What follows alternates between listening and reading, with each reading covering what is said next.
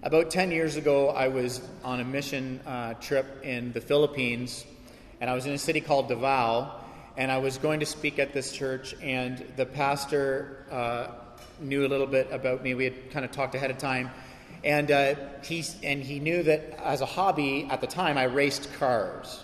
So he came to pick me up to go to the church, and he says, "Pastor, I heard that you are a race car driver," which is a bit of a lot of an exaggeration. A race car driver. And he holds up his keys and he says, "I would like you to drive me to the church. My wife and I would be honored." So I take the keys, and it's this big old SUV. I don't even know what kind it was. They're not available in North America. It's a 5-speed manual transmission, and the back seats faced each other like an army vehicle. And so I got in it.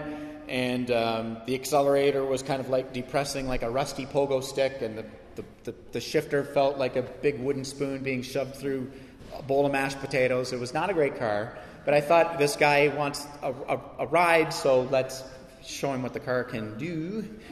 And but the thing is that at the time there were areas in the city that didn't have a speed limit.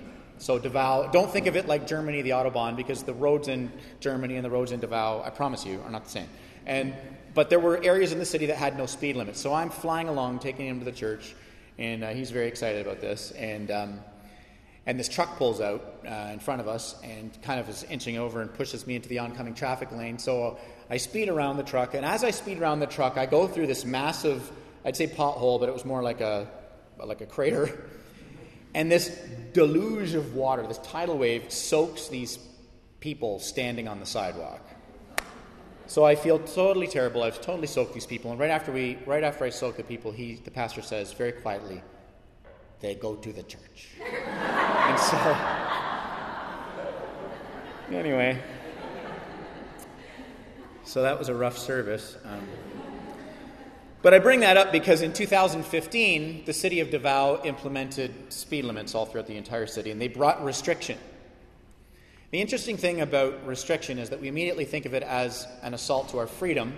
Truthfully, in many areas of your life, restriction and constraint is the means to freedom. You don't want to define freedom in merely negative terms, as though that you've employed restraint and now you've taken away freedom. For example, if you're going to become a proficient in anything in your life, we talked about this at our study, Reason for God, so I'm borrowing heavily from Keller's chapter on where he's talking about freedom here. But you do a lot of things deliberately to lose freedom so you can gain freedom in other areas. For example, if you're struggling with your health, you will intentionally put restrictions on your diet so you can enjoy a greater freedom and liberation over here.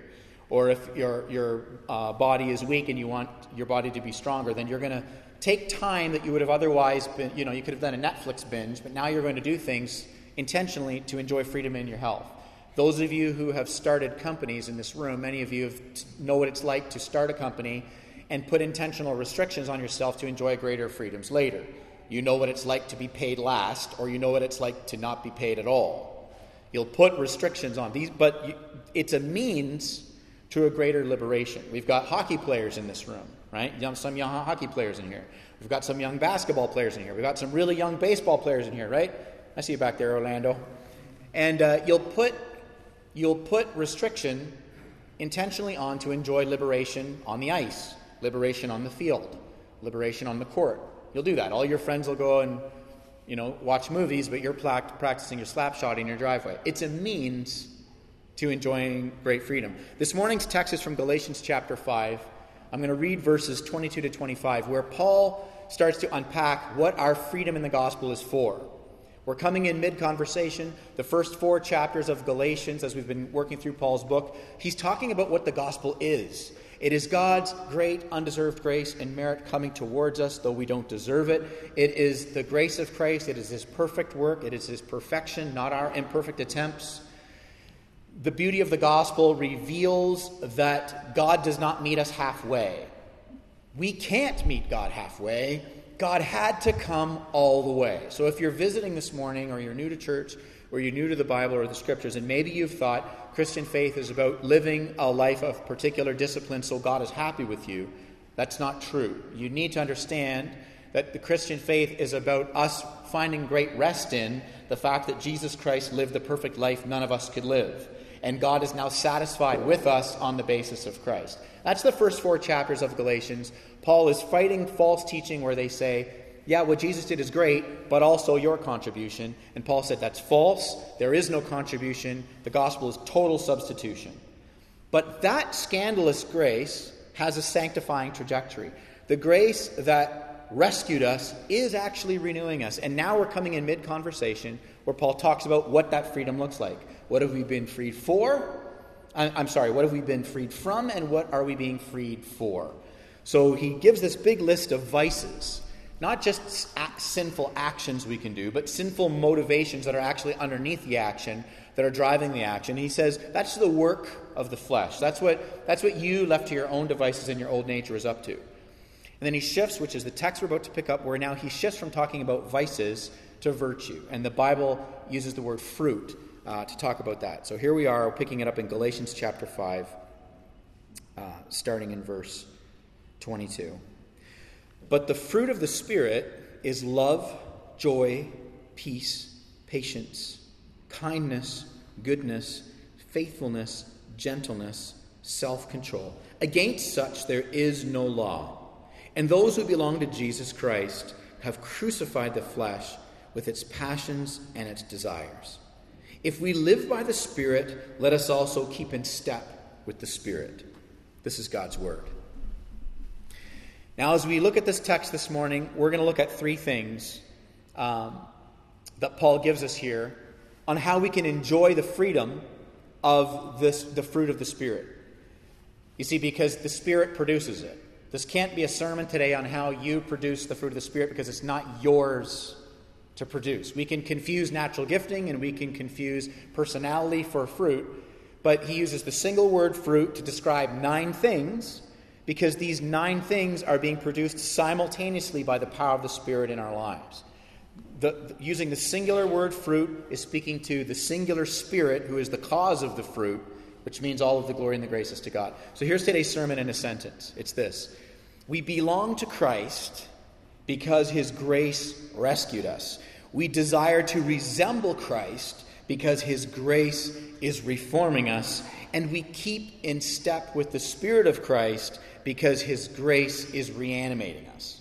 These are the 3 things that this text gives us that we're going to look at. How we belong to him because his grace rescued us, why we desire to resemble him because his grace reforms us, and how we keep in step with the Spirit of Christ because his grace is reanimating us. So first, let's look at the first thing about belonging. We belong to Christ because his grace rescued us. In verse 24, it says that. We belong to him. Now, a fish was created for water. The fish is constrained by water, and the fish thrives in water. A fish outside of the water is not free. It's shriveling slowly. And we were created by Christ. We were created for Christ. We are constrained by the lordship of Christ, and we thrive in the grace of Christ. So to live outside of the lordship of Christ is not freedom. Our souls shrivel slowly. Everything I just said, by the way, is echoed in Colossians chapter 1. You can read that. We were created by him and for him, and through him everything consists, right? In the same way that the constraints of the water liberate the fish, love is a constraint that actually liberates us. Right? One of the outworkings of love in your life, whether it's love of your friends, love of your family, or romantic love, is that love by its own nature requires that we lose our independence. If we're going to enjoy love, we have to lose our independence so that we can attain intimacy. Because a heart that is gripped by independence is predisposed to do whatever benefits itself at the expense of others.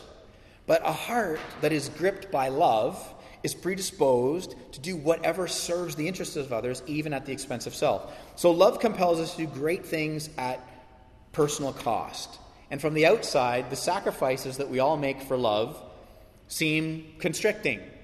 But internally, it's very liberating to make sacrifices for those that we love. We all understand this, whether it's a friendship love or a romantic love.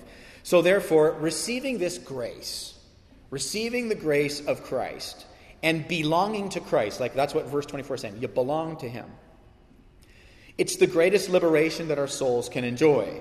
And this is because, like a fish thrives gliding under the water, our hearts thrive living under the lordship of Christ. Belonging to God actually liberates us. And at first glance, Christian faith seems very constricting. Because at first glance, and maybe you're here today and you're searching and seeking, you've got questions about Christian faith, and from the outside you go, that seems really constricting. Because if I'm believing that there's a God, and I'm belonging to a God, I have just forfeited my right to be God. So it's a constraint immediately. And that's true. However, the gospel reminds us that in the most radical way, in the most mind-blowing way, in the most jaw-dropping way, the God of the universe constrained himself to be like you, to save you, to chase you down, to liberate you. When you think about this gospel, in the incarnation, the God of the universe wrapped himself in the dirt of his creation so that he could liberate his creation.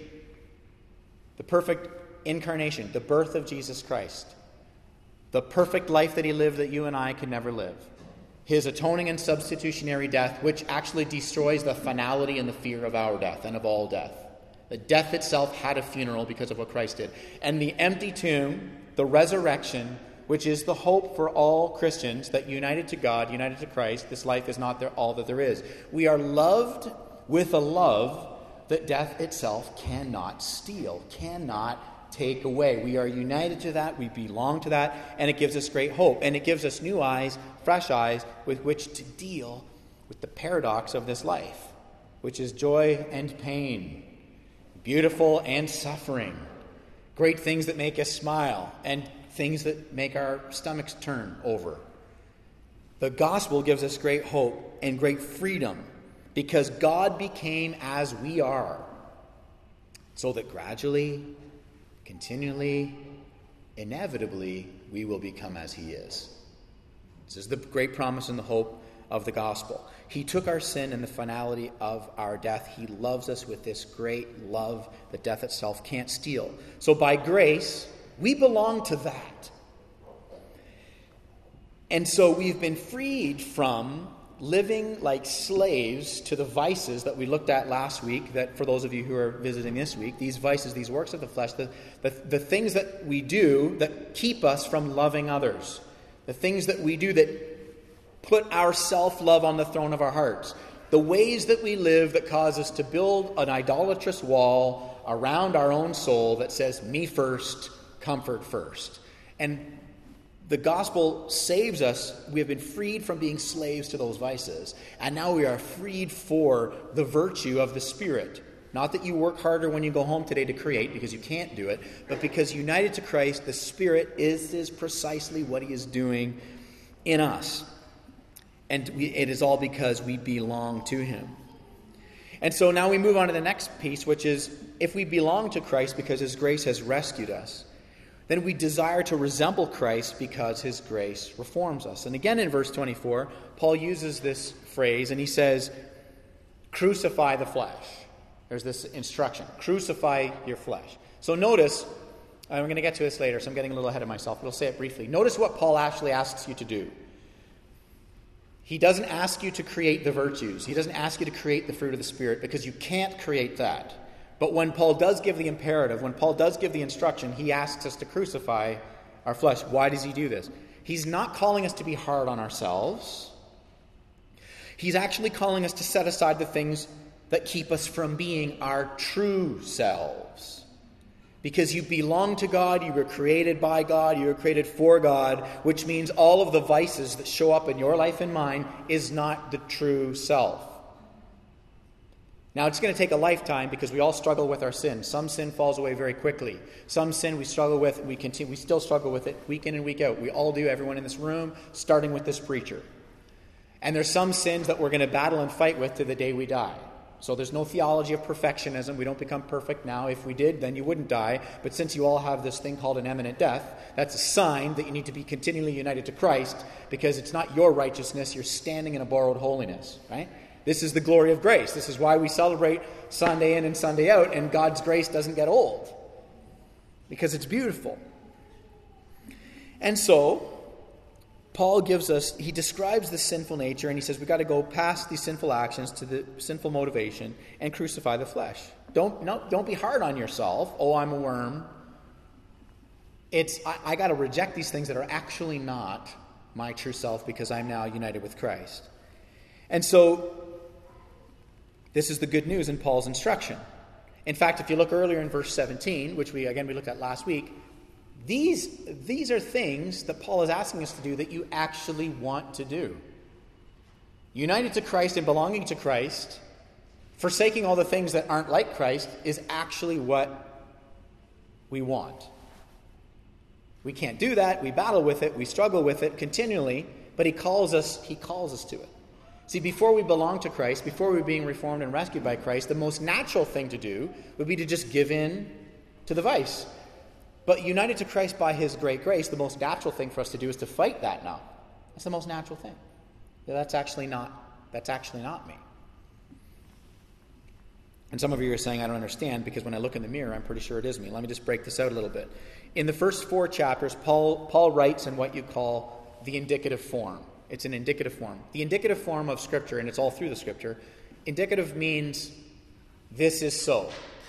This is true. The indicative form. So when Paul says the fruit of the Spirit is, that's the indicative form. He's saying this is true.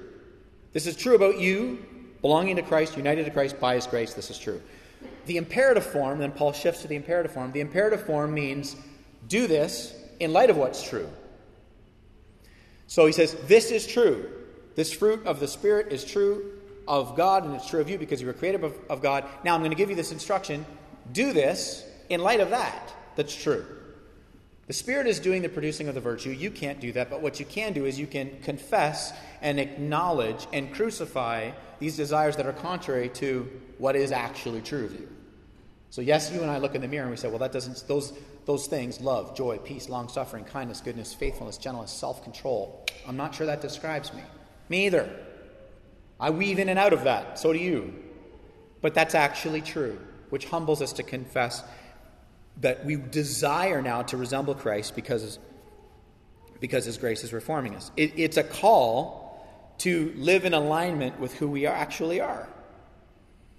And so when you come across the imperatives of Scripture, this is how you understand the New Testament. Every time the Bible is asking you, commanding you to do something, it's not just a prescription. If it was only a prescription, the Bible would not be a book we would want to read. Because if you're reading it with any degree of clarity, you're going to recognize you don't resemble the command of God's law. Because it's perfect, right? Hence Christ had to keep it. So we're always going to be falling short of that. It's not just a prescription. It's a prescription and a description. So when you read the Bible and it says, do this, right? Crucify your flesh, cast off do these things. You can read that and say, God's law is commanding me to do this, but God's grace is telling me I am actually this, united to Christ. Yes, the struggle, yes, the battles, yes, we struggle with the sin. But it's encouraging. So every time the Bible gives us an imperative, it's not saying, sola bootstrapsa, try a little bit harder. He's inviting us into who we actually are. He's inviting us to live into this great alignment. And so he's asking us to do this. So whenever the Scripture says things like you've been crucified with Christ, that's passive. That's about Christ's grace. That's about what Christ did for you by his grace. When the Scripture says crucify your flesh, that's active.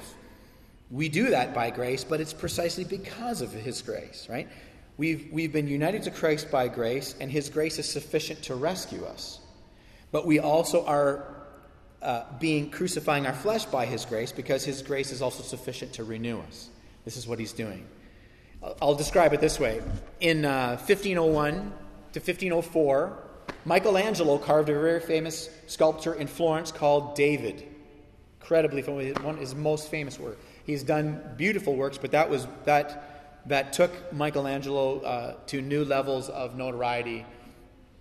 An incredible work. And there was an urban legend that he was once asked how did you create this incredible sculpture of David? And Michelangelo's response, according to the legend, is, well, I had a solid block of marble and I chipped away everything that didn't look like David.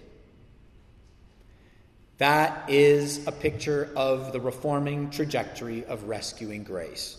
It is that in you, right now, church, because you are united to Christ, the Spirit of God is slowly, continually, gradually, and inevitably chipping away everything in us that is not the true us. In the resurrection, we are perfected. But between now and then, this beautiful, gradual trajectory of renewal has already begun by God's grace. So we're not invited to create what only the Spirit can create. We are invited to reject and confess and crucify the things that are not like what the Spirit is creating. That we can do. It's springtime. You're all going to start doing gardening. And you have no power to create the flower. But every one of us can pull weeds. Do you see this is the invitation of Paul? The Spirit is creating and doing what you never can, but we are all invited to pull weeds because we don't want them there. This is the true us. This is the trajectory of grace. In 1521, Luther was writing a treatise on good works, and he said in it, we can't grant the premise of grace and deny its conclusion. You hear me say that all the time. It's because that's his way of summarizing all of Paul's letters to say, we've been rescued from something for something, and it's that freedom. It's true freedom, that true liberation of the gospel in Christ. So we're prayerfully identifying and confessing on a motivational level. We're not simply battling our sin on a behavior level. The gospel is not outside-in behavior management. That's why week in and week out we confess our sin corporately. And our confession is not with guilt. Our confession is with great gratitude because we know that our sin is met by God's grace. And in that, the Spirit does his beautiful renewal. So when we read this passage, this is what we find. That the good news of the gospel is that we belong to Christ. This is what we want. That's verse 17, which was earlier. We talked about that last week. This is what we want. And the great news, church, for those of you who are sitting here saying, this is a great message, except for the fact that I've got this thing that plagues me, and it's constantly a battle, and I don't feel like I'm making any headway, and it's this habitual, chronic sin that I battle with. I have good news for you. That sin, whatever it is, that you think when God looks at it makes him cringe and pull back from you, he runs towards you. He is running toward you. Not only with his forgiving grace that covers you, but his renewing grace that's enabling you to live free from the vice. That slowly and over time, the Spirit is chipping away everything in our heart that is not truly us. This is the promise of the gospel. This is why the gospel is good news. Which leads us to the final thing. So firstly, we belong to Christ because of his rescuing grace. Secondly, we desire to resemble Christ because of his reforming grace. And thirdly, then Paul says in verse 25 there, he says, keep in step with the Spirit of Christ. And we do that because his grace reanimates us. So Paul actually shifts. When he says keep in step with the Spirit, he's shifting away from confessing and turning from things that our sin nature wants to do. And now he's turning toward actively doing things that our new nature in Christ wants to do. It's an active process and it's a positive process. But how do we keep in step? Is this where the sermon shifts and you guys say, I knew it. I knew that Paul has been preaching grace since we planted a Redeemer, but now we're going to make a right-hand turn. Aha! Keep in step with the Spirit. Here we go, guys. This is active. We actually do this. This is an imperative of Scripture. We have to preach it faithfully. But how do we do it? There is a 17th century French philosopher named René Descartes. And he famously said, I think, therefore I am. Is that what Paul's up to here? Is Paul, are we about to get invited into keeping in step with the Spirit by just thinking different thoughts? Is that what Christian discipleship is? Is it noetic and intellectual? Do we just replace this thinking with this thinking and then everything works now? Have you tried that before? I have. I'm standing here as a guy who still struggles with sin, who constantly is having conversations with his wife and his kids about things that I wish that I wasn't doing, saying, feeling, creating, still doing that. I can't be the only one in here. So what is Paul inviting us into? Therefore I am? See, Descartes said that because he defined human essence as what he called re cognitant, which means thinking things. He was like, your body and your soul, that's just a vehicle for carting your brain around. I mean, those of you who study philosophy know I'm not doing justice to this, but I'm just summarizing it to say, philosophically, he's saying your brain was at the top. And if you could just change that, everything else flows. Is that what Paul's inviting us into? No, he's not. Can we think our way out of vice and into virtue? You can't. We've all tried it. If we just sit our kids around the dinner table and we just catechize them, which we should all do, and we want to do, and we are doing, but, is it just an information transfer? No, it's not. While it is true that the Scripture invites our minds to think in new ways, and it does, we keep in step with the Spirit by attending to what we love.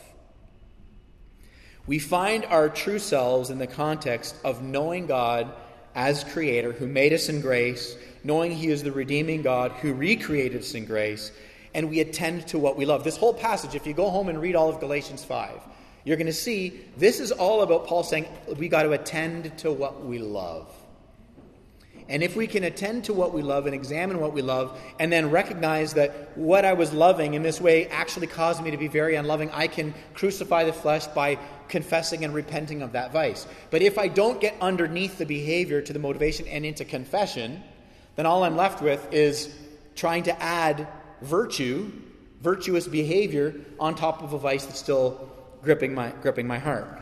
I'll borrow from Irenaeus, who was a 2nd century church father, and he was an apologist in the Roman Empire. And speaking about the work of the Spirit, Irenaeus said this. He said, "The glory of God is a human being fully alive." The glory of God is a human being fully alive. What does he mean by that? It's where we began this whole thing. A fish thrives in the water. We thrive in the lordship of Christ. We thrive in God. So the 4th commandment of us gathering and corporately worshiping, right? It's this command, this beautiful command of rest. You see, it's a gracious command of rest. God knows the only way for us to be untangled out of our vice and live in the freedom of His virtue is to come and have our loves attended to. So the 4th commandment of keep the Sabbath holy, of gathering together and worshiping, it's not a tit-for-tat gold stars for attendance situation. If you miss Sundays because you're on holidays at the beach with your family, have a great time. If you are not here on a Sunday because something is occurring or you're sick as a dog, don't drag yourself here and make the rest of us sick. Stay home in your bed, put your bunny slippers on, drink some soup, stream live, or don't stream live, and read the Bible and rest in God's great grace. We don't gather because we're earning anything. We gather because in the gathering, the Spirit is doing His regenerative work as Christ is preached, as we confess our sin, as we are extracted from the Monday to Saturday stuff, and we are reoriented, and our hearts are retuned and recalibrated underneath all of it.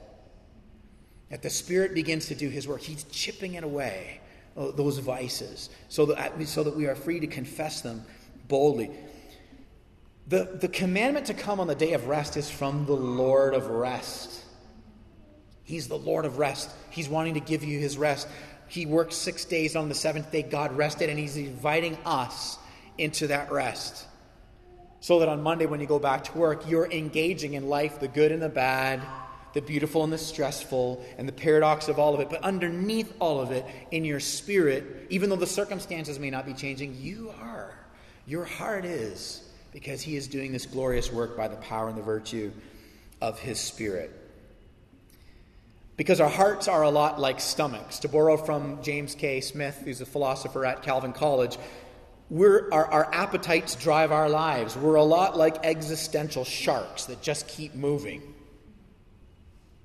And those existential sharks just keep moving because they're just perpetually hungry. And the gospel of grace in Jesus Christ comes and it reanimates why we move.